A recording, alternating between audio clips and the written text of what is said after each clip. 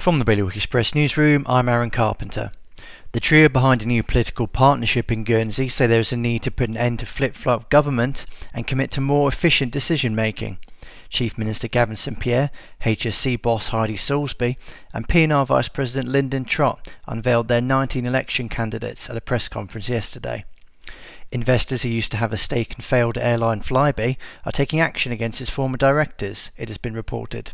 Quoting anonymous shareholders, the Mail on Sunday said that the investors believe they've been misled about the airline's performance. A spike in COVID-19 cases in France has led to the country being categorised as a Group A jurisdiction in Guernsey's updated public health list. It means that anyone travelling from France will have to self-isolate for 14 days. And an author is appealing for help to write a book on the history of horse racing in Jersey.